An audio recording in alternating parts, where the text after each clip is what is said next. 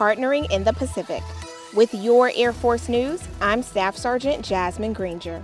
The Hawaii Air National Guard recently hosted its largest exercise on Joint Base Pearl Harbor Hickam, Hawaii, during the second iteration of Pacific Edge.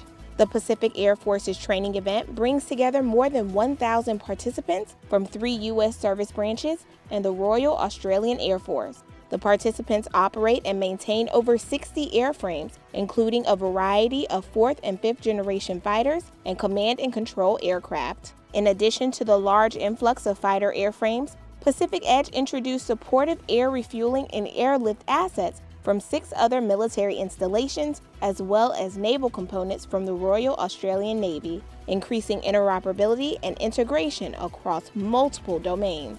That's today's Air Force News.